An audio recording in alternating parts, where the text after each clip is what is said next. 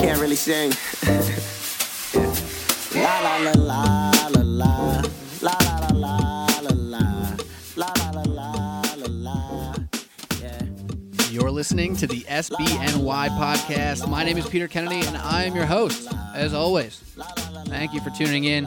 Sports Blog New York podcast on iTunes, Apple Podcast app, Google Play, SoundCloud. You know the deal. It's everywhere that you listen to podcasts. And today, I have a very special guest, my man from thepostgame.com, Jeff Eisenband. Jeff, thanks for taking some time, man. I appreciate talking to you. Absolutely no problem. Glad to be here.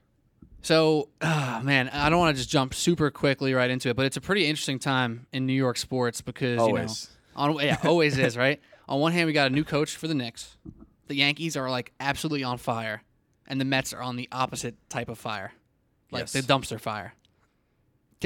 How are you navigating following New York sports, being a New Yorker, being in New York, and also following, like, these NBA playoffs? Like, what is really sparking you right now? Well, I always tell people, you know, there's sports don't stop. There's seriously no off season. There's one day that there's no sports, right? The day after the MLB All-Star game, and that's when they put the ESPYs. So they don't ever give us a day off. But I mean, New York, you know, the Knicks are an annual team, you know, that you have to pay attention to. If it's not a coach they're hiring, it's free agents, it's trades, it's whatnot. And I think people are just shocked that the Knicks made what seems like an intelligent move right now. So there's that kind of, you don't have to worry about the Knicks as much. And then baseball, which continues to really, I think we're in a New York bubble because I think we honestly don't know that baseball might be dragging in other parts of the country, but in New York, there's never a dull moment with these teams. What the Yankees are doing right now is incredible. And as it seems like it's been with the last couple of years with the Yankees, it's not exactly how the blueprint looks.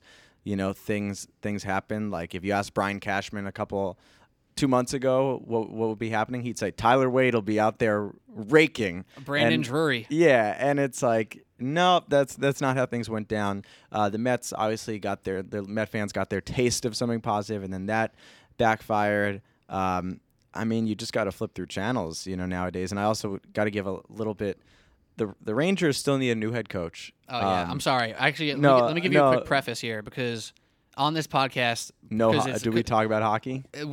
That's how we talk about hockey. Just what you just did there. Like that's the extent of it, and it's my fault because I host, produce, whatever, and I don't really do much hockey, so That's fine. I don't try to like fake it or anything like that. If you have something to take on hockey, I have one do thing it, to say 'cause about we hockey. need it. They had a graphic yesterday, I guess I think it was the Lightning Bruins game, that when you take the players in the last like something like 5 or 6 years, the 6 players who have played the most playoff games, the first 5 were like Anton Strawman, Ryan McDonough, Brian Boyle, maybe Ryan Callahan, and like I'm missing someone. Like they were all Rangers, ex-Rangers, and it was just devastating and what to is see it? that. A handful of them are on the Lightning.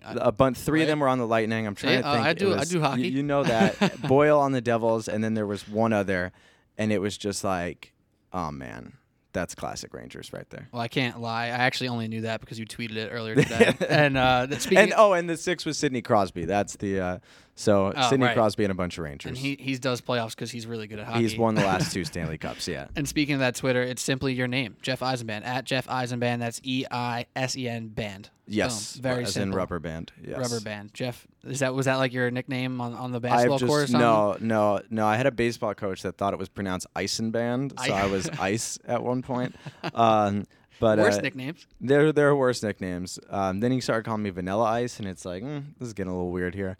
But no, I just heard my dad say our name like that so many times when spelling it out that rubber band. Count it. I mean, it works for me. And again, at Jeff Eisenband on Twitter, very good Twitter follow. We're gonna delve more into sports Twitter as a whole, like later on, because we got some like sports stuff to talk about, and then like the whole realm of sports Twitter, which is like insane.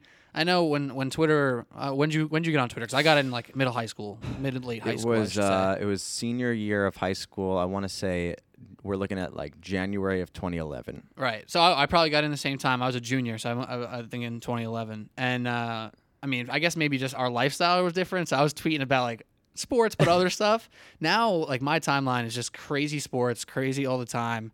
I've figured out a way to block out as much politics as possible, and the amount of fans that drive me insane to the amount of fans that I actually love, I'm always just so torn on sports Twitter, if that makes sense to you. And I feel like your interaction would lead you to the same spot. We're from New York, right? A lot of sarcasm probably in our timeline. Mm-hmm. But a lot of times people don't get that. I said something yesterday. I was like, and I know we're going to talk about sports Twitter a little more, but just I said something that so you saw James Harden like bash Dante Exum with the ball in the head, and they called a foul on Dante Exum. Right. And I was like, James Harden's game is literally drive, raise the ball, hold on for dear life, take contact, and go to the free throw line. And people are like, oh, that's the MVP's like entire game. Like, oh my God, like that's obviously not what I mean. Like, right. Like, step back threes. Like, obviously, like I get that. So you got to think about that. And I don't know what you were tweeting about in 2011, but if you blow up and become famous, like someone's gonna look back at that. I can tell you one thing real quick. I don't know where you are from in New York. If you had Regents for your high school, Of course. All right, so boom, Regents. I had a teacher. teacher. Shout out Mamaroneck High School. Yeah, and I remember like history, some sort of history region. I went on like some Twitter rant because my teacher had literally said specifically to the class, "If you take what I've taught you, it's not enough to pass the region." And I was like, "What? That doesn't seem like a fair thing." So I went on a Twitter rant about that, and for some reason that always sticks out in my mind because like it's such a stupid thing that in today's age I probably would have gotten in trouble for it, realistically. That's all right. Yeah. But they didn't know what Twitter was back then. Yeah. No, it's crazy. I mean, there's certain people that like Dante DiVincenzo right now. Or what about Josh Allen?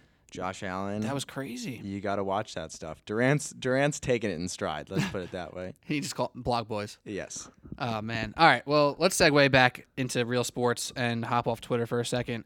Like you mentioned in the open, the Knicks kind of finally made a hire that didn't drive a lot of people insane. Because if you talk to a lot of maybe old heads, I'll call them, in the Knicks fan universe, they're all in for Mark Jackson. Personally, I was against that. I didn't want him. Too much nostalgia, too much weird rumors about his days in Golden State and what's going on. David Fizdale, for me, was kind of the safest quality hire, and I think that after the news broke, it proved to be that. How did you feel about Fizz being the Knicks' new coach? I thought it was that was who I wanted. I kind of was like, all right, the Knicks will find a way to screw this up, right? And they didn't. And I think part of it was I would guess that Fizdale really wanted the job. And, I think there were some rumors that maybe he was going to wait out Milwaukee, and you see there's a crowded field in Milwaukee right now. That was the peak job, this offseason was who's going to get the Milwaukee job that feels not necessarily like Golden State 2014, but it's got that there's a lot of good players that aren't reaching their potential right now, which I guess goes back to the Mark Jackson argument of if you when the day Mark Jackson got fired, people were up in arms. Right.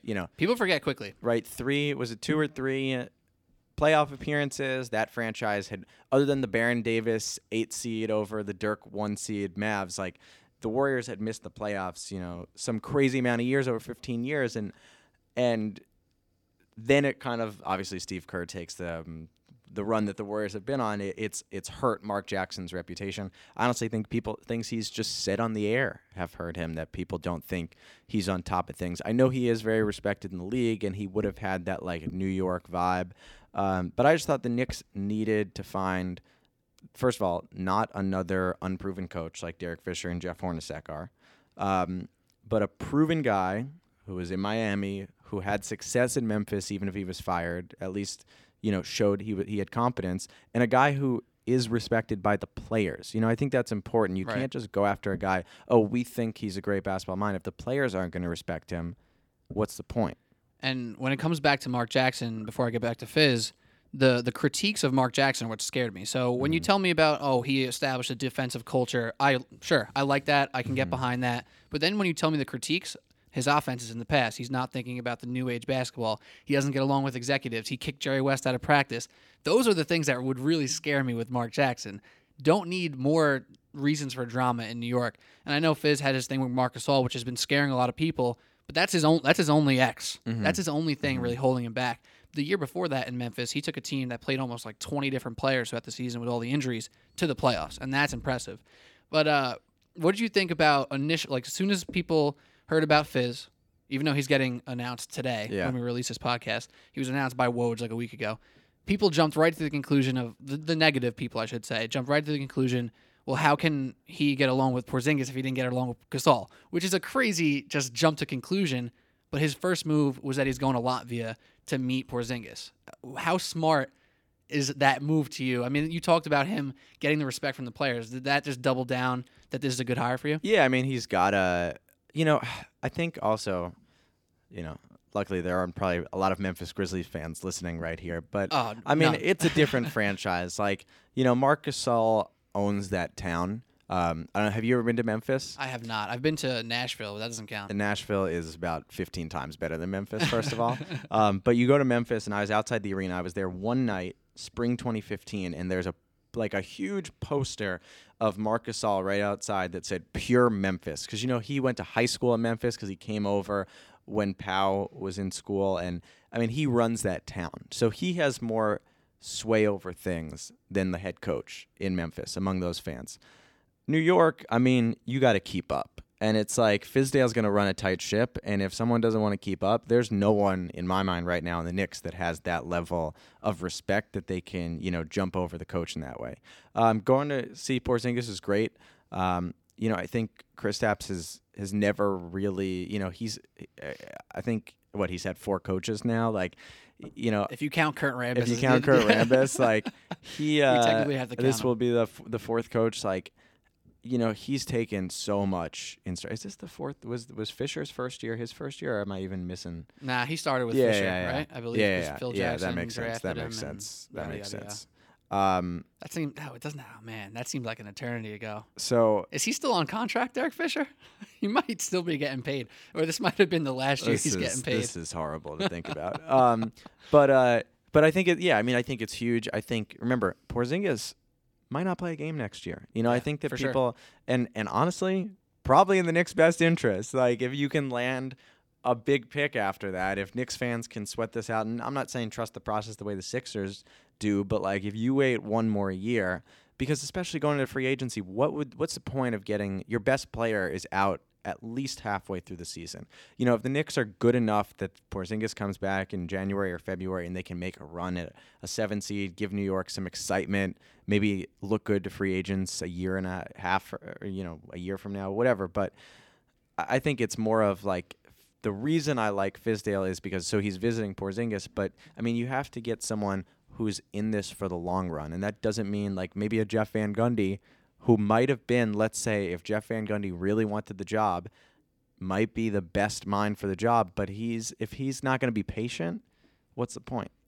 I'm glad you brought up the process, right? So my thing on this podcast, when we talk about tanking and we talk about the process, there's a difference between a true process, which I guess I'll give the Sixers that for now. They look like they've done it right, even though they got some really lucky turns by getting people injured to get more top picks. But whatever. They had a coach in Brett Brown who, take away his X's and O's, he established a culture. Even when they won 10 wins, they had 10 wins that one season. They played hard. They played defense. They just weren't good at basketball. Yeah. The Knicks needed a coach who reset culture and who needs to be there for the long haul. So in a way, the Porzingis not being there, he's the only player with the utmost chance of having more power than a head coach.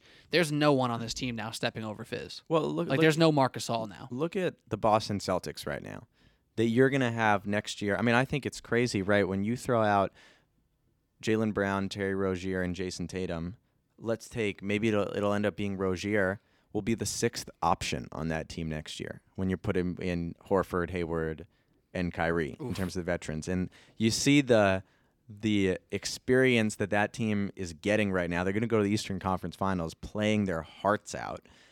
It's crazy. And if the Knicks can, even if the Knicks maybe don't get a top three pick a year from now, but they establish a respectability and win 32 games next year with a depleted roster, at least that's something to build on going forward. And like visually, they play hard. They play a good brand of basketball. It means a lot. I tend to agree. As long as they don't make any, dumb decisions in the front office. Which, like you don't know who they're going to bring in. We don't know who they're going to draft either. I mean, they're in a 9-hole where it's kind of like a pretty low risk pick, I guess, in general, right? Like, if you're picking 3 and you blow it, huge blow to the franchise. If you pick 9 and you get like an average player to a below average player, it just happens. Like, that's just what it is. It's more like the Knicks. We heard rumors about bringing in Ramon Sessions for like a decade, and now is when they decide to bring him in. He's off the roster in like a month. The Knicks I mean, that is classic Knicks right there. They love getting guys too late. Like, when Rose and Noah were at their prime, we're like, or even Michael Beasley. That was the 1 pick and the 2 pick in the same draft was Derrick Rose and Michael Beasley. We've had them in 2 years in a row. Both not quite. Of course. If you're the number 2 pick, you come through. Derek Williams came through. That's what the Knicks are about, those washed up number 2 picks. Who's next? I gotta think. Evan Turner will be in Oh, soon. yeah. Soon. He's got a big fat contract in Portland, but when he's done with that. Hey, honestly, if Evan Turner ever made his way to the Knicks on this current contract, that may mean he was a part of a trade with CJ or Dame. I'm just saying. Unlikely. You never know. You got to dream big over here. One more guy I want to bring up. I don't know if you had any opinions on this coaching candidate. Was Jerry Stackhouse. He was a guy who doesn't have NBA coaching experience because he made a decision to not sit on the bench next to some other head coach. He chose to go down to the G League to build a culture on the Toronto Raptors G League team, which produced Fred VanVleet, DeLon Wright, Pascal Siakam. He was a candidate who was kind of like my dark horse favorite, who I didn't think would ever get it, but I really liked him. Do you think he would have been too much of a risk because he's never even coached an NBA game before? That's what I'm saying. To me, the Knicks had to get a guy who had coached, had to get a guy who's been around the NBA, and isn't so much of like, Derek Fisher and Jeff Hornacek, to me, kind of the same thing. It's just like former players who should be able to coach. And I know Hornacek had that Phoenix stint, but it was just, the thinking of they know the game, as opposed to Fizdale, who was an assistant on those Heat team, the Heat teams that went to all those finals and coached in Memphis. In terms of Stackhouse, everything around the guy is positive. Everything you hear is he knows what he's doing. He's going to be a great coach in this league. And I think I hear it seems like the Magic that's really emerging as a place that he could end up in Orlando, which to me sounds perfect. Smaller market, Right. Not as much pressure, just no distractions.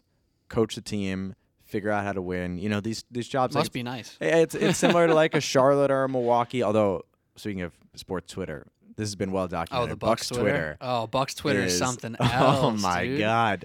Like they got Jason Kidd fired. They have to be careful what they wish for. They got rid of Jason Kidd and ended up with the joke of the NBA playoffs. Like, unfortunately, Joe Prunty. Like, I don't know that guy. I don't know if he's a good coach, but he got ruined on Twitter. Although they ended up getting 3 wins off Boston, which people thought they should have won the series, and Boston has just demolished the Sixers. So, for real, there is that. Shout out Joe Prunty. Joe Prunty's trying to speak his case right now. Before we segue off of basketball, the king of finesse. I don't know if you ever picked up on this. JB Bickerstaff. Yeah. He was the assistant when Kevin McHale got fired, became the interim. Yeah. The interim when David Fizdale got fired. Now the head coach, king of finesse, JB Bickerstaff. Yeah, I mean, it's interesting. This happens a lot. There's some coach, I forgot what sport it was, but like, I remember this. Maybe it's in college. It happens in college sports a lot more, where I was thinking Ed Orgeron, like people wanted him to stay as the coach of USC, and then he got to stay as LSU. So he might be the king of finesse of college football, where all of a sudden he salvages the job. I mean, we'll see. That I always tell people, teams like small market teams like Memphis, like Portland, maybe like New Orleans, we'll see. They end up, trying to cling to having a relevant team instead of trusting the process. A city like Philly has so many fans who have been there for so long. They know they can go through a cycle and they'll still have fans. I think in Memphis, that's the team. That's the only professional sports team in Memphis. And I think that they kind of cling to keeping that team relevant a little too much. Signing Mike Conley to that big deal. They probably should have knocked it down and started again.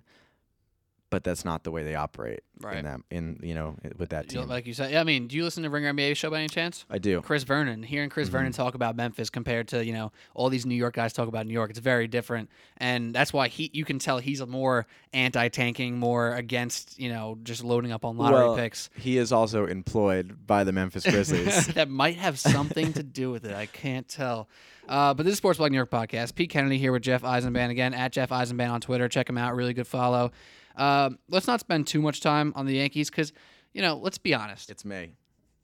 I'm just saying they're so good. What am I supposed to say? Like Gleyber Torres is sick. I'll say this. I was at WFAN the other day. I was doing my shift, whatever. It was on Sunday, and the Yankees were on in the ninth inning. Gleyber Torres comes up with 2 men on. At the same exact time, Tomas Nido, the backup catcher for the Mets, he comes up with 2 men on, both with a chance to win the game. Gleyber Torres, walk-off home run. Tomas Nido, strikeout looking within like a 10-second span. And that is the epitome of the past week of New York baseball. I thought you were going to say of the past, century. Past half century. Don't hurt my feelings too much, man. You're a big Mets fan? I am a Mets fan. But I'm a well-weathered fan. I could handle my losses. I mean, it's funny because last year people kept saying, oh, the Yankees are good, but this has nothing to do with those guys they traded for. And now we see Gleyber Torres doing what he is meant to do. Insane. It's crazy that this lineup is as young as it is, right? And it doesn't look like Jacoby Ellsbury is coming back anytime soon. I mean, I guess Brett Gardner's the oldest guy in the lineup. And he's been struggling. And, you still have Greg Bird to come back at some point. I don't know why people are I'm not saying Greg Bird isn't going to start when he comes back, but Tyler Austin is a good player, and I know he's dealing with his own injuries right now. Neil Walker can barely stay in the lineup. He's a shell. This Yankees team is amazing. You still have to wonder about the pitching. Oh, yeah. Because that's been the problem the last couple of years. Other than you get a start like the one you got the other day. Herman, right? Yeah. 6 innings, Yeah. no hit ball. Yeah, and Aaron Boone said before the game he was on a pitch limit. He took him out. Matt Harvey might be coming to New York. No, Who he knows won't. to the No Yankees. shot. Do you We'll believe that's see. possible? Because I really believe there's zero chance. You mean you don't think that Brian Cashman has been scheming and Harvey's been tanking for the last 3 years? Well, hold on. Number one, Brian Cashman's always scheming. Number two, Harvey. I don't know. No, he's done. He has to go to San Diego. He has to go to Texas. I'm very interested to see a team like the Pirates rolling the dice on Harvey or yeah, something. exactly. But this is what I would love to see. What if Harvey goes 7-0 over 8 starts before the trade deadline, Mets and fans some would team go mad. some team ends up giving Harvey a small contract and ends up trading him or something we'll see. I mean that's great. To me, the whole situation is insane. Just from where Matt Harvey was. I mean, I'm not telling anyone anything that they don't know, but Right. I think that Peel made way too much of a deal about the partying compared to injuries and other stuff. Dude, the guy had Tommy John. He had thoracic outlet syndrome. He used to throw 98. Now he throws 92. There it is. Isn't that it? He didn't learn how to reinvent his game. That has little to do with him being a drunk. I don't maybe it has something to do with it. My favorite thing is when Met fans say that Terry Collins keeping him in for the 9th inning that's what put his arm over the edge. That one inning. That one inning. It No, got you're just disappointed with the way that turned out. Yeah. God, I almost feel bad for Mets fans in that moment. Thanks. Almost. I appreciate. I Almost. appreciate you almost But feeling bad for me and my but people. I don't because I've been telling Mets fans that Matt Harvey will be a Yankee for so long, and I still think he will. Maybe not this year. That's fair. Maybe not this year. Definitely not this year. He will play for the New York Yankees at some point. I don't doubt that. I don't doubt that fully, but it's not happening right and now. it might be a setup man 4 years from now. He will play for the Yankees. He'll probably win a World Series in a very minor role with the Yankees. That just hurts my heart. All right, moving on. Just one last point about Harvey. The funniest Matt Harvey story is there's a video of him, I think it was after the Mets clinched the playoffs, the year they went to the World Series, and he's just ripping a cigarette in the dugout. God damn. Not a cigar. He was everyone's hero at that point. He used to pack huge lips on the mound. And I know a baseball background, played in college. All my friends who are Mets fans, who are baseball players, really latched onto Matt Harvey because he was one of the last pitchers left who just would pitch with a huge wad of dip in his mouth. That gets the baseball people going. See, Cespedes' neon arm sleeve is a much better for kids. Much better. I don't know how many kids will listen to this podcast, but there are rumors that Cespedes is also one for bogeys in the tunnel. Just saying. That's a swirling rumor. How do you grade Aaron Boone so far? Oh, obviously really good. Not if you listen to callers on New York Sports Radio, by the way. I don't think there's ever been a manager that was, maybe Joe Torre after like World Series number 3, but probably They not. probably had something on them. Everyone, that's baseball because there are so many decisions that have to be made. Everyone thinks they can manage a baseball team. Right. I was very high on Joe Girardi. I felt it was a shame that he got fired, and really he could not have done any better in my mind. And I guess not fired, just not renewed. And so we'll see. There's also everyone thinks that they can be a baseball manager, but the other side of it is how much does a manager actually, contribute to the game, Especially with someone like Cashman. and especially in the American League. No, I mean, yeah, the DH. Yankees won, I think. Did they win one of these games in extra innings? One of the walk-off games? I don't know. I looked back to the box score, and just noticing that there had been no substitutions among batters, no pinch runners, no pinch hitters. So I mean, like at the end of the day, what did Aaron Boone do during that game? That's not to refute the Yankees, the way that they've played in the last 2 weeks has been nothing short of incredible, and he deserves some credit there.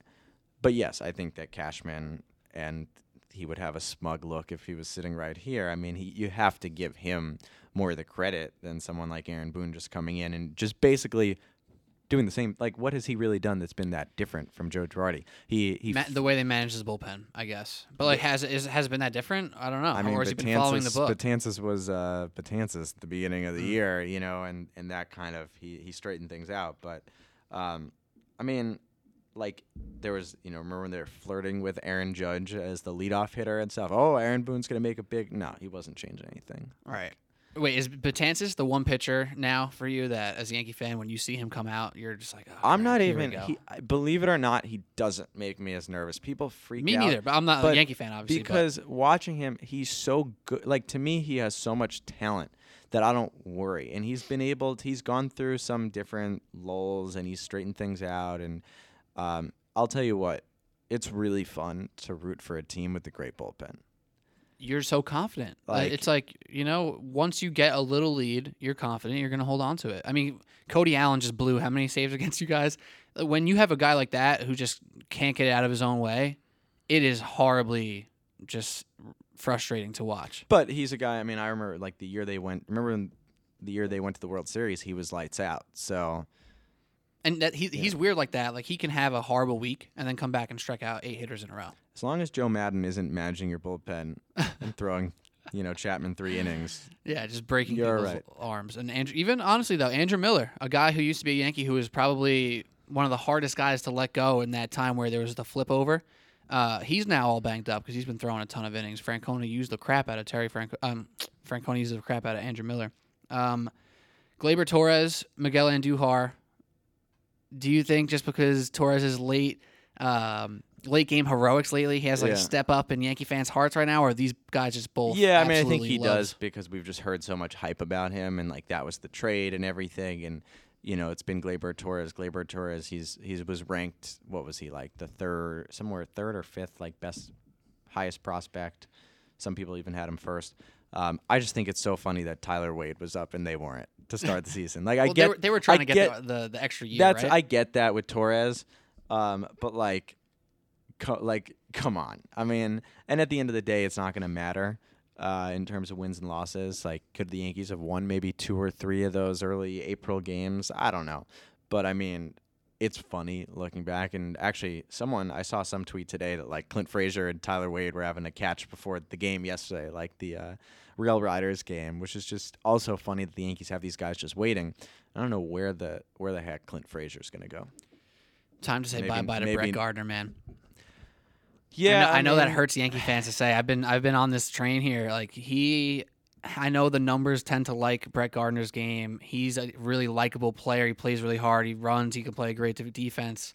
He's not a dynamic hitter. Like, his best quality at this point is working long at bats, which is useful. Yeah, but Clint Frazier, man, he got pop. He's got the potential of a glove. That's dynamic. We'll see. Also, I really. My friends tell me I'm crazy about this, but I get so nervous that the Yankees are going to just stack too many righties in this lineup. It's possible. Look, like they're in a lefty friendly ballpark. Isn't that why Neil Walker bats 6 sometimes? Because he's a switch hitter. They have to. I mean, Didi is sitting pretty because they have to, and obviously he would probably be the MVP of the league right now. For real. But of course, just let him rake in the middle of the lineup. There's no one threatening that position from him. Getting sandwiched by Aaron Judge and Giancarlo Stanton, the Nice. NL MVP and the AL runner-up for MVP. So even though Stanton, we didn't even talk about him. I feel like we just I'm at the point where I've heard so much complaining about Stanton, and I have one friend who just hates his guts, and I tell him to shut up because in time he's gonna figure it out, right? He's fine. Right? He's fine. He's gonna. I like that. Even if he doesn't, still worth it. Absolutely. Yeah. I mean, what do you have? Like 10 more years or something like that? Yeah. Well, yes. Pick out one thing for the Mets. Oh my God. One thing that you can flip from a struggle to an above average that would help the team. What would it be? Well, the bullpen. Would you call that the first one? I mean, it's kind of a loaded question. I say the bullpen because the Mets aren't going to all of a sudden flip a switch and start hitting tomorrow, maybe. I guess I feel like the bullpen, to fix an MLB bullpen is a lot easier than to fix your whole lineup because the lineup, you got to go up and down. I mean, remember, the Mets were winning games. The Mets have an unbelievable pitching staff when healthy. The reason the Mets went to the World Series 3 years ago wasn't because of partly because Daniel Murphy just went off. Got all of super a sudden. duper hot. But because they had a pitching staff, they were winning these low-scoring games, and I think if that's going to be Mets baseball, the Mets, I would. I'm trying to think if I'd take the Mets to make the wild card game right now. I probably right wouldn't. now. I don't know if anybody would. Yeah, not after the 6-game losing streak. Yeah. 3 weeks ago I would have said so, and to get there, I could see if the Mets get a solid reliever or two at the deadline, which is what we've seen, even like the Yankees do last year. I mean, the Yankees went out and got Tommy Canley and David Robertson, and that definitely helped them get to Game 7 of the ALCS. Think about how much pressure that took off Betances and and Chappie. Chappie. Chappie's been really good. But really Betances. And, I mean, for the Yankees, Chad Green has been outstanding too right now. Yeah, I don't think Mets fans want anything to do with Hansel Robles running out on the mound. Like, that's just I honestly, the way you explained that answer, I thought it was pretty good because to fix a lineup, I mean, Todd Frazier, Adrian Gonzalez, Jose Reyes, Asdrubal Cabrera has been our best hitter. Those other guys aren't going to all of a sudden be 275, 300 hitters. And they went out. Isn't that why the Mets got Adrian Gonzalez and went out and tried to get some of the, make the Todd Frazier. Like they were kind of the last choices though too, right? They were they're veteran rentals. Let's put it that way. Who could be good next to good players? Yeah. But Conforto stunk, Rosario stunk, and when those two people stink, like you don't have much. It's try it now, see if it works. And by the way, for the first couple of weeks of the season, it was working. I know. Think about like a month and a half ago, the conversation we would have been having. I just think about Yankees fans. The second half of last year were like, we love Todd Frazier because he's from New Jersey. Yes. And he Shout out hits South River. Fly ball. Or Tom's River, whatever. And he hits fly balls. But, I mean, I remember my dad telling me in the playoffs, he's like, he's batting like 210 with the Yankees, and he was 208 this season. Like, and then to watch what he was doing with the Mets this year, I was like, I don't think you guys even understand how kind of bad he was last year and how he's doing this year, but he's come back, He's sadly been to life one of bit. the more consistent hitters in the Mets lineup. Yeah. Very sadly been the more consistent hitter. All right, moving on from baseball, let's flip over to basketball. Again, the Sports Blog New York podcast. Pete Kenny, Jeff Eisenband, talking a lot of stuff. We're going to get to some sports Twitter. It's actually a really big conversation I want to have. I think that's something that you take pretty serious, the whole sports business, social media aspect of sports, and also esports is what we're going to get to in a minute. You're getting ahead of the curve with 2K and the 2K League. You just launched your podcast. Should have said that earlier. I buried the promo there. No for problem. Your new podcast. But yeah, the 102 Pod is what it's called. You can see it on Twitter by that exact name, the 102 Pod. But we're gonna get into that a little bit later. These playoffs so far. I'm gonna start off with the Cavs, since they're kind of like the actually most interesting story at this point. Yes. Which we thought they were going to be boring, or we thought they were going to be eliminated by now. We don't know what was going to happen, but a lot of people just kind of thought they'd still be here. They struggled 7 games with the Pacers, and now they're walking right through the Raptors. Can you even fathom saying that you're shocked about this, or were you just? I don't know how you thought about it before the playoffs started. Like for me, I was like, the Raptors are going to give them a run for the money. I don't know if they're going to win. I kind of feel silly now that I said that. I mean, I said it like halfway through the year. I kept saying like, God, there's like a chance. I said I still expect the Cavs to make the finals, but if there's ever a year that I'm questioning it, it's right now. And I said to my friend during like going into Game 7 of the Pacers series, just like, who would you take to win the East right now? Like, I think the Sixers, and I was like, I'm still taking the Cavs. And he was like, really? Like they might not even get past the series. I was like, I just don't see anyone else in the East, and the Raptors didn't look that sharp against the Wizards. Which, by the way, this happens when you have 82 games and 8 teams making the playoffs. The Wizards and Timberwolves were the 8 seeds, definitely not deserving to be the 8 seeds. Both had John Wall and Jimmy Butler injuries. If those guys don't get hurt, those teams are probably the 5th or 6th seeds, and the playoffs look totally different. Right. But that was the case. The Raptors did not look good. Like, if you would have told me before the playoffs, LeBron's going to go out and just wreck the Raptors, I'd be like, all right, I'm honestly not shocked. Right. If you had told me LeBron's going to go 7 games with the Pacers, I'd be shocked. You have to be, right? I'd be shocked. And credit the Pacers, who maybe, have something. It's kind of so the Atlanta Hawks in 2014. They're number 1 seed season 50. Well, they wins. were the 8 seed. Okay. The Pacers were actually the 1 seed at the time. And the Really? Hawks so took them. the Paul George Hibbert year? Yeah, and the Okay. Hawks took them like 6 or 7 games. And the next year, the Hawks were the number 1 seed. So, sometimes you see these teams like we talk, if you go to the West, the Thunder had that year, they were the 8 seed and they took Kobe's Lakers deep, and then they became the Thunder that we knew them as. Maybe this Pacers team is really going to be good. And the way that Nate McMillan coached them, the way that Victor Oladipo played so freely, and kind of these pieces like Thad Young, who were just, things were working. And so they played with nothing to lose against the Cavs. The Raptors have played with everything to lose. Like, the Raptors play every possession nervous, and they know that LeBron keeps beating them. They know, and Kenny Smith has put it best. He's like, they need to change this up because whatever they're doing isn't working. And listen, Dwayne Casey, I know you're listening to this before the game. I know that this will probably go on after Game 4, so who knows what'll happen. True. But taking DeMar DeRozan out is not the answer for the fourth quarter. And I know they almost won the game. They almost won. They almost won the game, but like, to me, that's just not the way that. It's not the way you want to go that down game. either. Even like if you want to lose, not want to lose. If you're gonna lose, you kind of want to lose with your guys out there. It's just, yeah, exactly. So I mean, we'll see. DeMar will play like tonight's Game 4. I think that it's one of these things. I mean, he was like a top 5 MVP candidate this year. He's going right back into his position and he's playing. But God, the Raptors every year just look like a deer in the headlights when they play the Cavs. This is why I'm really frustrated. I said how I felt kind of silly before for saying the Raptors are going to make it close before the playoffs. This is why I'm frustrated, and I try not to feel silly because what I watched all year was different. When I was saying all year on this podcast, the Raptors are playing a different game than they used to. They're shooting more threes. There's more ball movement. There's not as much, weird mid-range post-ups from DeRozan.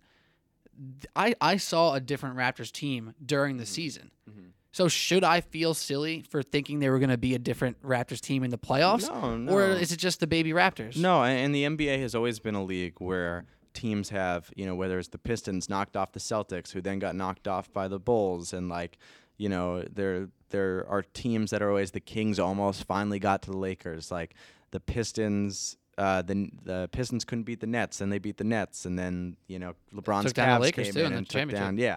And so no, I think that it was, you could look at it and say, well, the Raptors are finally going to figure it out. LeBron is treading water with this horrid, everyone saw the SNL skit the other night. That was fantastic. Shout out Donald Glover the past week for him. Unbelievable. I mean, if you watch Atlanta, the past 9 weeks for him have been awesome. But this past week with him hosting SNL was awesome. And the power of SNL that you unleash a music video in the middle of the night and Saturday night. Dude, by Sunday it was like 2.5 million. Incredible. And then what's today? Today we're recording this Monday evening. It's probably 20 million. Feels like it's been out for like 2 weeks. Yeah. But I mean, this was where you thought, oh, the Cavs are depleted. Like, this is who, and also add insult to injury, like Jay Crowder balling out for Utah, Dwayne Wade showing up for the Heat. It's like he won like Derrick- a game or two for them in the first round. Derrick Rose being competent in Minnesota. Yeah. It's like they That one might hurt the most. the Cavs got rid of all these guys, and now what? You're playing with Jordan Clarkson, trying to rely on him to and first of all, Kevin Love has stepped up this series. Finally. And he stepped up in Game 7 against the Pacers, and he has shown up the last couple games. I think Kyle Korver is like still going out there, and all he has to do is wait in the corner. LeBron loves him. He just wait. LeBron. He's like the only teammate I've ever heard that LeBron is like keep shooting. Because he knows what he can do for him when he starts hitting. He knows what he can do, and he knows that this is a 3-point shooting league. So I mean, the Cavs have made some adjustments, I think, and it's been impressive. I think they're going to make the finals. I agree. I think they're going to get wiped by whichever team they play, Which we'll get into in a minute. because I think the Warriors and Rockets are just on a totally different level than everyone else. But we're going to get the Cavs and Celtics series that everyone would have predicted 6 months ago. Right. Sans Kyrie, sans Gordon Hayward. Sans Isaiah Thomas. Oh, true. From flashback to 1 year ago, a couple weeks from now. The weird thing about the Cavs for me is that when they're like the Kyle Korvers are playing well, when J.R. Smith, when Tristan Thompson's getting offensive rebounds, Yes. I'm like, wow, this is a good team. Like this team can beat anybody. This That's team what can it play was with meant anybody. to be, yeah. They weren't there during the Pacers series, and now they're playing the Raptors, and Kyle Korver has a great game. Love has a good game. Tristan Thompson's all of a sudden revitalized after that Game 7 against the Pacers. And now these people who I'm calling a scrub last week, I'm like, oh, key components, huge pieces to this victory. And it's just mind-blowing to me that they were so bad. Like, did the switch usually existed for LeBron, right? He usually took his 12 games off for every year, flipped the switch in the playoffs, team followed along with them because they were playing hard all year long. This year, everybody flipped their switch off, and LeBron kind of kept his on, or at least he kept flicking it on like most nights. It took these other guys a full series to flip their switch, and now they look like a really good team again, and it's very bizarre for me. Basketball's weird. I was thinking in the Bucks Celtics series, Thon Maker. Sorry if it's Mocker. We're gonna call him McCur. McCur. Yeah, there you go. I think he didn't play in one of the first 2 games, and he played like 3 minutes the other game. They go back to Milwaukee, and because John Henson got hurt, he had to play in Game 3, and he was really good the rest of the Hitting series. threes, being disruptive. Amazing, like on the glass and defending the rim. And I'm watching that, and I'm thinking, like, it's crazy that this guy wasn't going to play this series, and now he is being one of the X factors. So basketball sometimes just has that where I remember there was a Spurs series, maybe against the Thunder a couple of years ago, where, like, I think it was when the Thunder, Durant's last year, they had Andre Miller on their roster, but, like, no one really noticed. And all of a sudden, He was, like, 41. they just started throwing him out there in Game 5. And it's like basketball just, sometimes you change things up, you change the rotation a little bit, and things work, and maybe it's playing Tristan Thompson a little bit more, or something like, maybe you give Ty Lue some credit there that the Cavs, it wasn't anything drastic, but just some slight adjustments that they made have improved. And you mentioned J.R. Smith, he's speaking of on and off. Yeah, and he's been one of their steadiest and pieces. He's been great, and the people have been talking about this. He's the guy that LeBron relies on, and I think LeBron probably said to some of the guys that have been there, Love, Thompson, J.R. Smith, I rely on you guys. Show up. Like, I need you guys, Yeah. too. I think I heard Bill Simmons say this maybe mid-Raptors series. He said it looked to him, so I don't want to say like it looked to me because I just heard him say it. It looked to me that LeBron went to Ty Lue and said, I need the guys who I've been to battle with before. And you saw Les Clarkson, you saw Les Hood, you saw Les Nance, and you saw all those old heads, and it worked. It really did. Let's move on quickly to talk about the Warriors and the Rockets because we want to talk about some other stuff before we say goodbye. Do you feel – I'm sure the Vegas odds will slightly favor Golden State if I had to guess here. Do you feel there is a clear-cut favorite, or do you think this is close to a 50-50? Yeah, I think you have to pick Golden State because of the track record. I mean, they've been to 3 straight finals. They've won 2 of the last 3. They have the best players. I still think they haven't failed other than 1 game, in the last 3 years. Or I guess 3 games. Blew it 3-1. When Draymond got suspended. But But I think the Rockets, it's kind of similar to the Raptors Cavs situation where it's like, well, the Rockets are better this year than they've ever been. This is the year for the Rockets. But the Rockets have definitely shown more holes in the playoffs than the Warriors have. And the Rockets went in to Salt Lake City and they did an outstanding job these last 2 games. But in the first series, earlier in this series, they showed they can be beat. There are times that Harden goes a bit cold and has to play his game where he's trying to get fouled and everything like that. They have a deep roster, and Mike D'Antoni manages that roster, with so many shooters. They spread that team around. It's fun to watch, but I don't see how you could go against the Warriors. I mean, that team, when that team is clicking, It's a tough bet. it's beautiful. It is. It really is. And I think we got reminded of that quickly. I know they kind of walked through the first round without Steph Curry. We got reminded pretty quickly when Steph Curry returned. What was it, game 2 of the Pelican series? He entered the game. They were down maybe 8 points. He came in, hit his first 3, hit another shot. Why didn't they start him? That was like, come on, Steve Kerr. I guess I don't. That's a good question. Why not just throw him in? He ended up playing like 25 plus minutes anyway. They were still down 4 points. It felt like they were up by 30, and it was just like, all right, well, this game's over, and they went on to win. They ended up losing in the next game, obviously. But with James Harden, he has these moments where he does the same thing he does every other game, but those shots don't fall. So his 12 free throws don't matter because he was 2 for 12 from 3. With Houston, I guess my question is, do you have to live with that? Because in order to get the great 40-point performances from James Harden, you might have to live with a 28-point performance, 2 for 10 from 3. Well, I've been most impressed with the way that Daryl Morey has built that roster, that they can still win games when Harden isn't at his best. So, of course, they're more likely to win when he's at his best, and where they really struggle is there have been games where him and Chris Paul just both haven't shown up, and that's a problem. Then they're done. Probably. They're done. I think that it's been, people hated on that move, that Harden and Chris Paul can't coexist, and obviously they have. They won the most games during the regular season. I think they've won over like 85% of games when they both play. They figured it out, and because that's the NBA now. I mean, when the Rockets can put out there, this lineup where they spread Harden, Chris Paul, Ariza, and they'll put out like Eric Gordon and spread them around, and they'll play, Capella just in the middle. Shout out Clint Capella, by the way. Yeah, been very good. And he does, but that's because you only need one big guy in today's NBA out there. So, he does his job and they spread that team around, but the Warriors are a different opponent. The Rockets can beat everyone in the league except the Warriors, in my mind, with their eyes closed. I think they would wreck the Cavs, but I think they'll lose to the Warriors in 6. So you got Warriors in 6? Warriors in 6. Warriors in 6. That means they'll win in Houston because Houston has the home court advantage. And you mentioned Bill Simmons before. Simmons always says that Houston has one of the worst home court advantages. I've been hearing that a lot. I think NBA, Cowherd was saying the same thing today. It's just not that lively of a crowd for whatever reason. It's unfortunate. Also, Harden lulls the defense to sleep. He might lull the crowd to sleep. I personally, I'm a huge basketball nerd. I'll watch in the middle of the season. I'm watching Jazz versus Pelicans, and I'm super into it. Which I guess at this point would be a pretty good series, but in the middle of the season, no one's interested in that.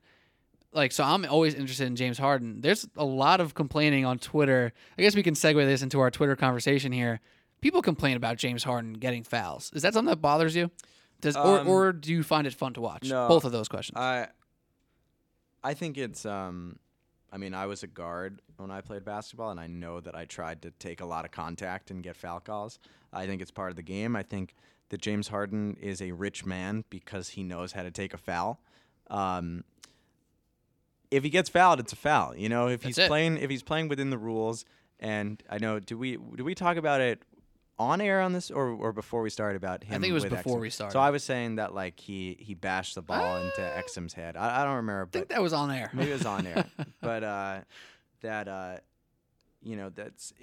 was on air. But if Harden manages to figure out ways to get fouls and his team is winning games and he's putting up massive numbers and becoming the MVP because of it, and they are fouls, then they're fouls. I think people just get frustrated because the guy gets fouled a lot, but. Go back and watch Shaq highlights.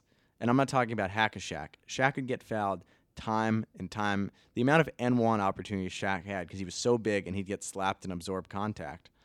And probably in today's NBA, It'd be which is a little offensive softer. fouls. No, a little softer. He'd get even more calls. True. You know, so I mean, the thing with Harden that just blows my mind when I watch him is how in control he is. That dude will he'll get by somebody, he'll blow past someone, and then purposely slow down to draw the guy back, to set up the big who's protecting the rim, to draw him away from the hoop, throw alley-oops to Clint Capella, hit those floaters, get fouled. I think it's personally incredible. I guess just anybody who's great, and here's a quick take for you, anybody who's great is going to end up getting hate. So Donovan Mitchell is a rookie who everybody loves at this point. You know, like, I was very high on him in the draft. Couldn't have expected this. Everybody loves him. He's starting to get a little chippy with his mouth. He's starting to talk. He threw said shade after at the Harden game. after the game. Yeah. Even Donovan Mitchell, who's this very quality human being, well-spoken, smart, great player, if he continues to be this good, he'll get haters by middle year next year. By the way, so this is Sports Blog NYC. Let's shout out Donovan Mitchell, Elmsford, born Westchester County, All right. played AAU in New York, Okay. which also just adds to the Knicks missing. Yeah, I know. out on And him. his dad works for His the dad Mets. works for the Mets. Born and bred a New Yorker. Would definitely have some takes on this podcast. Man. I mean, I think that, like I was saying, if I was in middle school right now, I would have a Donovan Mitchell jersey. Right. Like, no doubt. He's the guy right now. He's the guy. He's but Dwayne Wade from whatever, 10, 15 years ago. He's got this likability of just, like, being a humble guy. Everyone, like, no one believes in us. Sort of mentality. I think he'll have it going for a little bit longer because I think here's the thing: next year, when the regular season starts, no one's gonna watch Jazz games. Yeah, I was just say. Like- Plus, he plays like, in Utah. I'm the people- only one watching Jazz games from New York. and credit TNT for putting and ESPN for putting a lot of Jazz games on. And if you did watch the late games, which I guess only basketball nerds and people on NBA Twitter watch Right. on the East Coast, which you and I partake. like I watched a lot of Jazz, and I was like, this guy's really impressive. And in the playoffs, people have woken up to, oh my God, he beat Westbrook. Like, oh my God, this guy's really good. Yes, he's been playing this way for most of the season. Yeah. But I think he'll go back into his Utah shell, and there won't be enough people watching him to hate him. Right. Shout out Quinn Snyder too, for real. Incredible. Oh my God. Incredible. All right, Jeff Eisenband, Sport Blog NYC. How do you do trolls? How does Jeff Eisenband do trolls? I try to, so it depends on what the troll says. If it's really bad, I'm not going to even say anything. Like, if there's a Right. lot of language, a lot of sexual stuff, a lot Whoa, of, there's some stuff that goes on. Like, that's not getting responsive. It's something just like anger or, as I said, people don't understand sarcasm. Like, I'll give a witty response back. I mean, I like hearing what people have to say. I don't understand the satisfaction that people get out It's of, like, insane. I disagree with your take, and you have a blue check mark, so I'm going to go in to give myself the satisfaction of possibly proving you wrong. And it's like, I'll tell you, we're talking about, like, okay, the Utah Jazz. Let's say I'm going to give myself, I watched parts of 14 Jazz games this year, let's say. Okay. That's very generous. That's like, probably more than most also. Maybe it was more like 8. But, like, I liked watching Donovan Mitchell. I wanted to see what was going on with the Rookie of the Year race. Like, I watched. And I might say things about the Jazz, like, like Ricky Rubio did, blah, blah, blah. And there'll be people, like Jazz fans. Wait, can I? Oh, you go first. Who are like, you didn't watch every game this year. You don't know what you're talking about. Like, okay, if you get that satisfaction because you only watch the Jazz and I don't, congrats. But it's like, not everyone is gonna watch every single game, every single team. How do you feel about this response? This one's usually fun for me.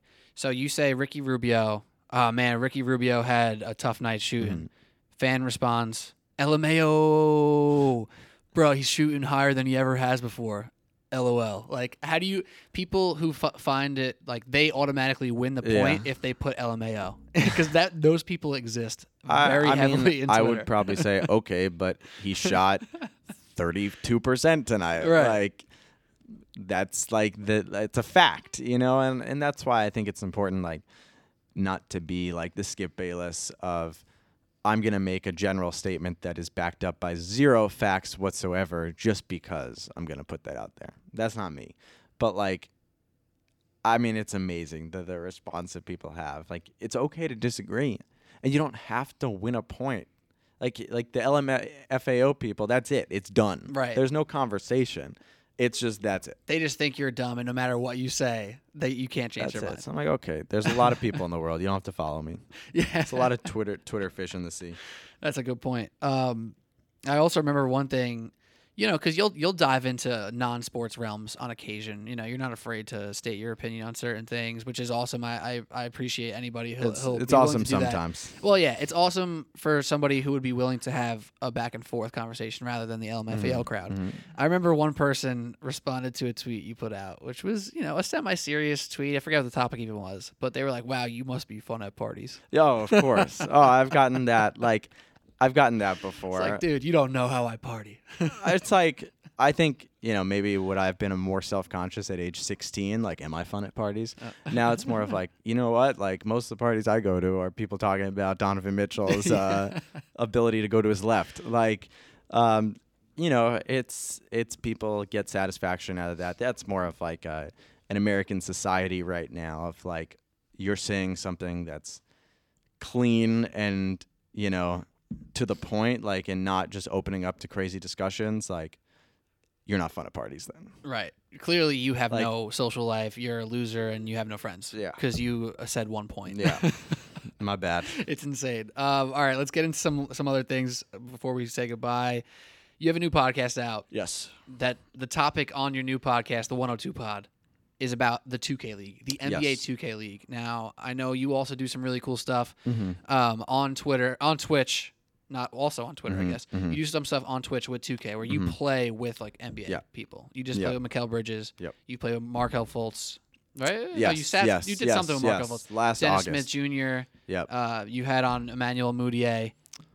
And now you're getting ahead of the curve. This 2K League just came out. I haven't seen another NBA 2K podcast. Do these exist? There's some. So I mean, I'll backtrack with. So I've done hosting for the NBA Twitch page. So like last year we did with 6 rookies: Markel Fultz, Dennis Smith Jr., Luke Kennard, De'Aaron Fox, who's a huge gamer. Huge. I follow him on Instagram. Yeah. Huge gamer. Did I say Lonzo Ball, and Donovan Mitchell? So you're in a room. Let's set the scene here. You're in a room. So they came in one by one. Oh, okay. I'll let me say, first of all, Donovan Mitchell was first both days. We did 2 days. One day we played Nintendo 64 with them. It was Flashback Friday. And then we did, the following morning, we did the NBA Live people came in, and it was kind of like an influencer thing. Donovan Mitchell, nice guy. I'm kind of like, oh, you're great. It's in my mind, I'm like, his 13th pick. I'll probably be the worst of these guys. Like, whatever. And then, like, they all come in one by one. Lonzo Ball did not know how to hold a Nintendo 64 controller. He No never way. played Nintendo 64. He thought, No you're supposed to way. hold it on the ends, which is not the case. You're supposed to, We're not that much older than him, are we? He's, I think, no. I mean, he's like 20. He's like a 98 or 99. Does that make sense? He has so much more money. Yeah, than he's us. like a 90. Wait, what? He's like a 98 birthday. He's got a lot of money. Yeah. His family has a lot of money now.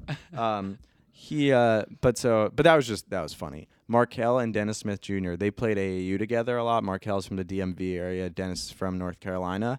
They were the most hilarious people I've been around. Just cracking jokes. Like, they've known each other for so long. Dynamic duo sort of stuff. And I'm rooting for Markel because I had a lot of fun with them. And I think that he's gotten a lot of crap this year that he doesn't necessarily deserve for someone who's 19 and still has a lot of potential. So then what I've done is I've done some other hosting. We've done about roughly every other week we do a show called NBA Out of Controller, where we play with an NBA alumni, an NBA player, Mikal Bridges, Right. an NBA prospect. Most recent. And so then through that, I kind of got into the NBA 2K League stuff. Was following as the kind of met some of the prospects along the way for the league. I did sideline reporting for the draft for the NBA 2K League, and I was around this weekend, and I started this podcast called the 102 Pod. There's 102 players in the league, so they call themselves the 102. 17 NBA teams bought in, times 6. There'll be more teams. People have already pointed out that That's that name 17. to me, it's like the original 6. It's like Right. that's where we started with. But so Staying true to the roots. when I was doing this these interviews on the red carpet with these guys, like I don't think people understand. I'm not going to go into the whole logistics of the league, but these guys are getting paid. A lot of them, this has been a hobby. And a hobby, I say, like there are guys that were like factory workers and delivery men and like people that worked a ton of, minimum wage, blue collar jobs who got to give their 2 weeks notice to play video games for a living on the dime of an NBA team. It's incredible. So I looked at that. I was like, there are so many stories to tell. I really want to tell these stories. What can I do? I can do a podcast. I'm in New York. They come to play in New York every week. So you said, I think there are a couple other podcasts out there that are about the league. My idea is to do interviews with the people actually players, involved. The people who make the league a thing. We'll talk about some of the results, but what I want to do is really tell the stories.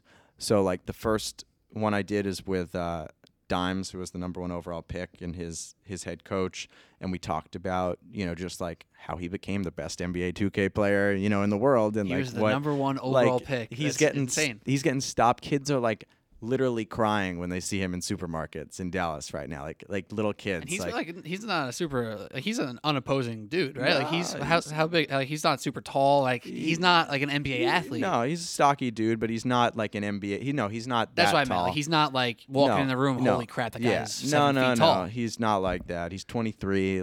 He's just like. And it's funny. I told him he's the oldest player on his team. Is he really? Yeah. 23 going on 24 this week. But. So, and then the second episode I already taped is with Famous Enough, who is the gaming operations manager for Heat Check Gaming. He's a guy that served in the Army, 2 different stints in Iraq and Afghanistan, came back, went back to school, and got into the NBA 2K community and became kind of like, he's a little bit older, so he almost became like a guardian to some of these guys. Right. Getting them, trying to help guys make money. And now he's running a team, and like he's a big influencer in the league of just like this kind of like the wise, like the sage of the league. That's really cool. I mean, the one thing that sticks out for me, I think it's really forward thinking. That's the best thing. I know I listen to The Herd a lot. I don't know if you ever partake in The Herd. Christine Leahy has been big on the esports. She's, I don't know what. Well, she does American Ninja Warrior, right? Which isn't necessarily esports. She does some hosting for one esport league. It might be like a League of Legends or Overwatch one of those. League maybe or something. I play some Overwatch. You play some myself, Overwatch. So I follow that on Instagram a little bit. But Colin would always joke about it. And he's been coming around because I think he realized this is going to be a real thing. And did you kind of see this and say, all right, this feels like it's not super real yet, but it might get there. I want to be in on this, or did it happen just fall in your lap? Like, how did you get involved, really? Well, it happened. I mean, I've been hearing the last few years esports, and people want to, I get like esports pitches and stuff like that, and I think that Adam Silver put it best at the NBA 2K League draft this year. He said that this is gaming, this NBA 2K League. There's what people now call traditional esports, which is like League of Legends, Overwatch, Halo. More of like your shooter games, and then these sports leagues. Remember, MLS and NHL have already bought in. They're going to do their own leagues coming up too. I mean, Madden used to do this stuff way back when. Madden still does like the Madden Bowl and stuff. They should do an NFL sponsored league because the organization that this has is different than anything else that's been before it. And I think that what it comes down to me is the people that are watching the NBA 2K League are more likely NBA fans than like Overwatch fans. Right. They're not the same demographic. So this is more of like an extension of the sports community in my mind, which is where I took interest. I play NBA 2K. Like I pay attention to it. And I wanted to, I got to know a bit of the community hosting these NBA. I hosted 2 amateur tournaments last year. And, I noticed the excitement around these people, how talented these people are, how exciting the actual games are. A lot of us play video games, and to see people who are really freaking good. I was playing 2K yesterday. And did you watch any of the competition last week? I saw maybe some highlights. I saw the extended highlights. First of all, I don't think people realize it's 5-on-5. Like your control, like each player is controlled. It's which not is incredibly one hard person. to do. So you have to. There's a lot of team chemistry that goes into that. You're playing. You have to. If you're the small forward and you're the 5th best player on your team, I mean, you have to play. You're a role player. You have to be Bruce Bowen. Yeah. You can't try to be LeBron like you do when you're my player when you're playing against a computer. Like you can't do everything. Like you spread it wide. You set picks. There you needs play to be a hard center. defense. There needs to be a center. There needs to be so. watching them, like the competition was pretty much even, and there's no commercials. So, I had I was sitting in the press room watching the Sixers-Celtics game on my laptop, which was a great end to the game, but the amount of action that actually happened in the 2K League on the other TV during like the fourth quarter and overtime, I mean, it was leaps and bounds different. Do you dabble in Fortnite? I do. On On a personal note or on the gaming note, like, or both? Well, on all these guys, on a personal playing note. I heard you ask Dimes. You're like, all right, so you're playing 2K. Yeah. And then you're like, and I know you're playing Fortnite. He's like, oh, yeah, of course, Fortnite. Because I talked to him. I interviewed him a month before the draft. And we talked about, he was telling me that at that point he was training on 2K 10 hours a day when his team, because he was playing on an amateur team, when his team would put down the controllers, he'd pick up Fortnite and play like 2 hours of Fortnite. That was like his time off. That was like his break. Decompress is play Fortnite, go to sleep, do it all again. And when I talked to Famous, he was telling me that the Heat, so they train, like right now they have them, it's like noon to sort of like 10 p.m., but that doesn't mean they're playing every second. They're like taking some breaks and stuff. And then he said after that, they don't leave what they call the gaming studio, kind of like their practice facility. They just put Fortnite in and play Fortnite. And they all have their own monitor, so they could just all play as a team. So I knew that Dimes with Mavs Gaming was playing, so that's why I asked him, and like he's like, of course. That's insane. That's their recreation. I mean, think about their life. I mean, granted, you work full-time in sports. Sometimes I'm sure you're doing things in your career where you're like, this doesn't feel like a job. Obviously, there are some things that very much so feel like a job. When I do this podcast, when I'm at the radio station, it doesn't really feel like a job. Mm-hmm. These guys are playing video games for hours and hours. But like you said, it's training. It's practice. Does this feel like a job? From your perspective, does this feel like a job for them yet? I think so. I think that also the NBA has done an outstanding job putting them through the same rookie transition program that the NBA players get. Are you talking like from a media perspective? They get media training. That's legit. They get everything that the NBA players get. So they've made them feel like NBA players. They're around the part of the reason. Remember, competition is every weekend here in New York, but they go home and they train in their home cities and they engage with the community. Like, they're not playing any home games other than Knicks Gaming, I guess. Right, yeah, every game is a home game. They're not playing any home games, but they're engaging with the community. They've kind of made them like, you guys are going to be role models to a lot of people, and you're going to make money because we're going to get you sponsors, and you're going to do appearances, and you're going to carry yourself accordingly. And I know there was some noise that was made that like a couple guys had some stuff on social media and were not allowed in the league, kind of like a background check. That's insane. But I'll tell you, the other thing about these guys is they've all been playing on these amateur circuits for years together, and they all know each other. They also like there's not those fierce, like, people aren't about to get into fist fights because they've known each other for so long. So it's like a guy from Jazz Gaming might be watching one of the other games with someone from Raptors Uprising Gaming in the crowd because they're friends and they're just like hanging out. So it's cool to see that among the community. It's cool. Someone asked me, what was it like in the studio this weekend? It's mostly right now like the other players, influencers, people and friends of friends, like people in the community. So it's loud in there because they all take this, like, this is their life. I mean, they're hitting a big shot or dunking on someone's head and they're out of their seat. Like, let's go. I seen in the highlights, they're getting out of their seat and they're screaming, they're yelling. And they have headsets in. So they like it's legit. It's probably just like exponentially loud for them in their like piercing their eardrums. That's awesome, man. That's really cool that you're in on the ground floor there. Good for you. Again, the 102 Pod. Hit it on Twitter at the 102 Pod. It's on Twitter. Right now we're just on Twitter, SoundCloud, iTunes. The whole nine? Yep. Cool, man. I checked out episode 1. I look forward to that one with Mr. Army Man. What's his name? Famous what? Famous Enough. He's got a purple afro. Dude, that's a story right there. From 2 tours in Iraq or wherever he was. Iraq and Afghanistan, one each. Can you just imagine? I can't even put myself into his shoes being serving. Like, that's amazing. But imagine being in Iraq and thinking, in 5 years I'll be a professional gamer. Like, that's a crazy story. Gets even. He comes not to ruin the podcast, but he comes back. A little comes tease. Back, sees his daughter. The second tour was like, I'm not going back again. His daughter lives in Orlando with her mother. He was living in Indiana. Now he's running Heat Check Gaming in Miami. So now he's in Oh. Miami. Part of it, he's closer to his daughter. Like there are stories. That's really cool. There are some amazing stories here. That's really, really cool. Jeff Eisenband, thepostgame.com, Sports Blog New York podcast. Jeff, thank you a ton for doing this. Hopefully you enjoyed, and this podcast is out all over. If you like what you've heard, if you like Jeff, if you like me, hit us on Twitter at SportBlogNYC. My personal is at Pete Kennedy 2Ys. He's at Jeff Eisenband. Don't forget to leave a little rating and review. Drop in course. 5 stars. It takes 2 seconds. Click 5 stars. If you feel so kind, tell us what you think.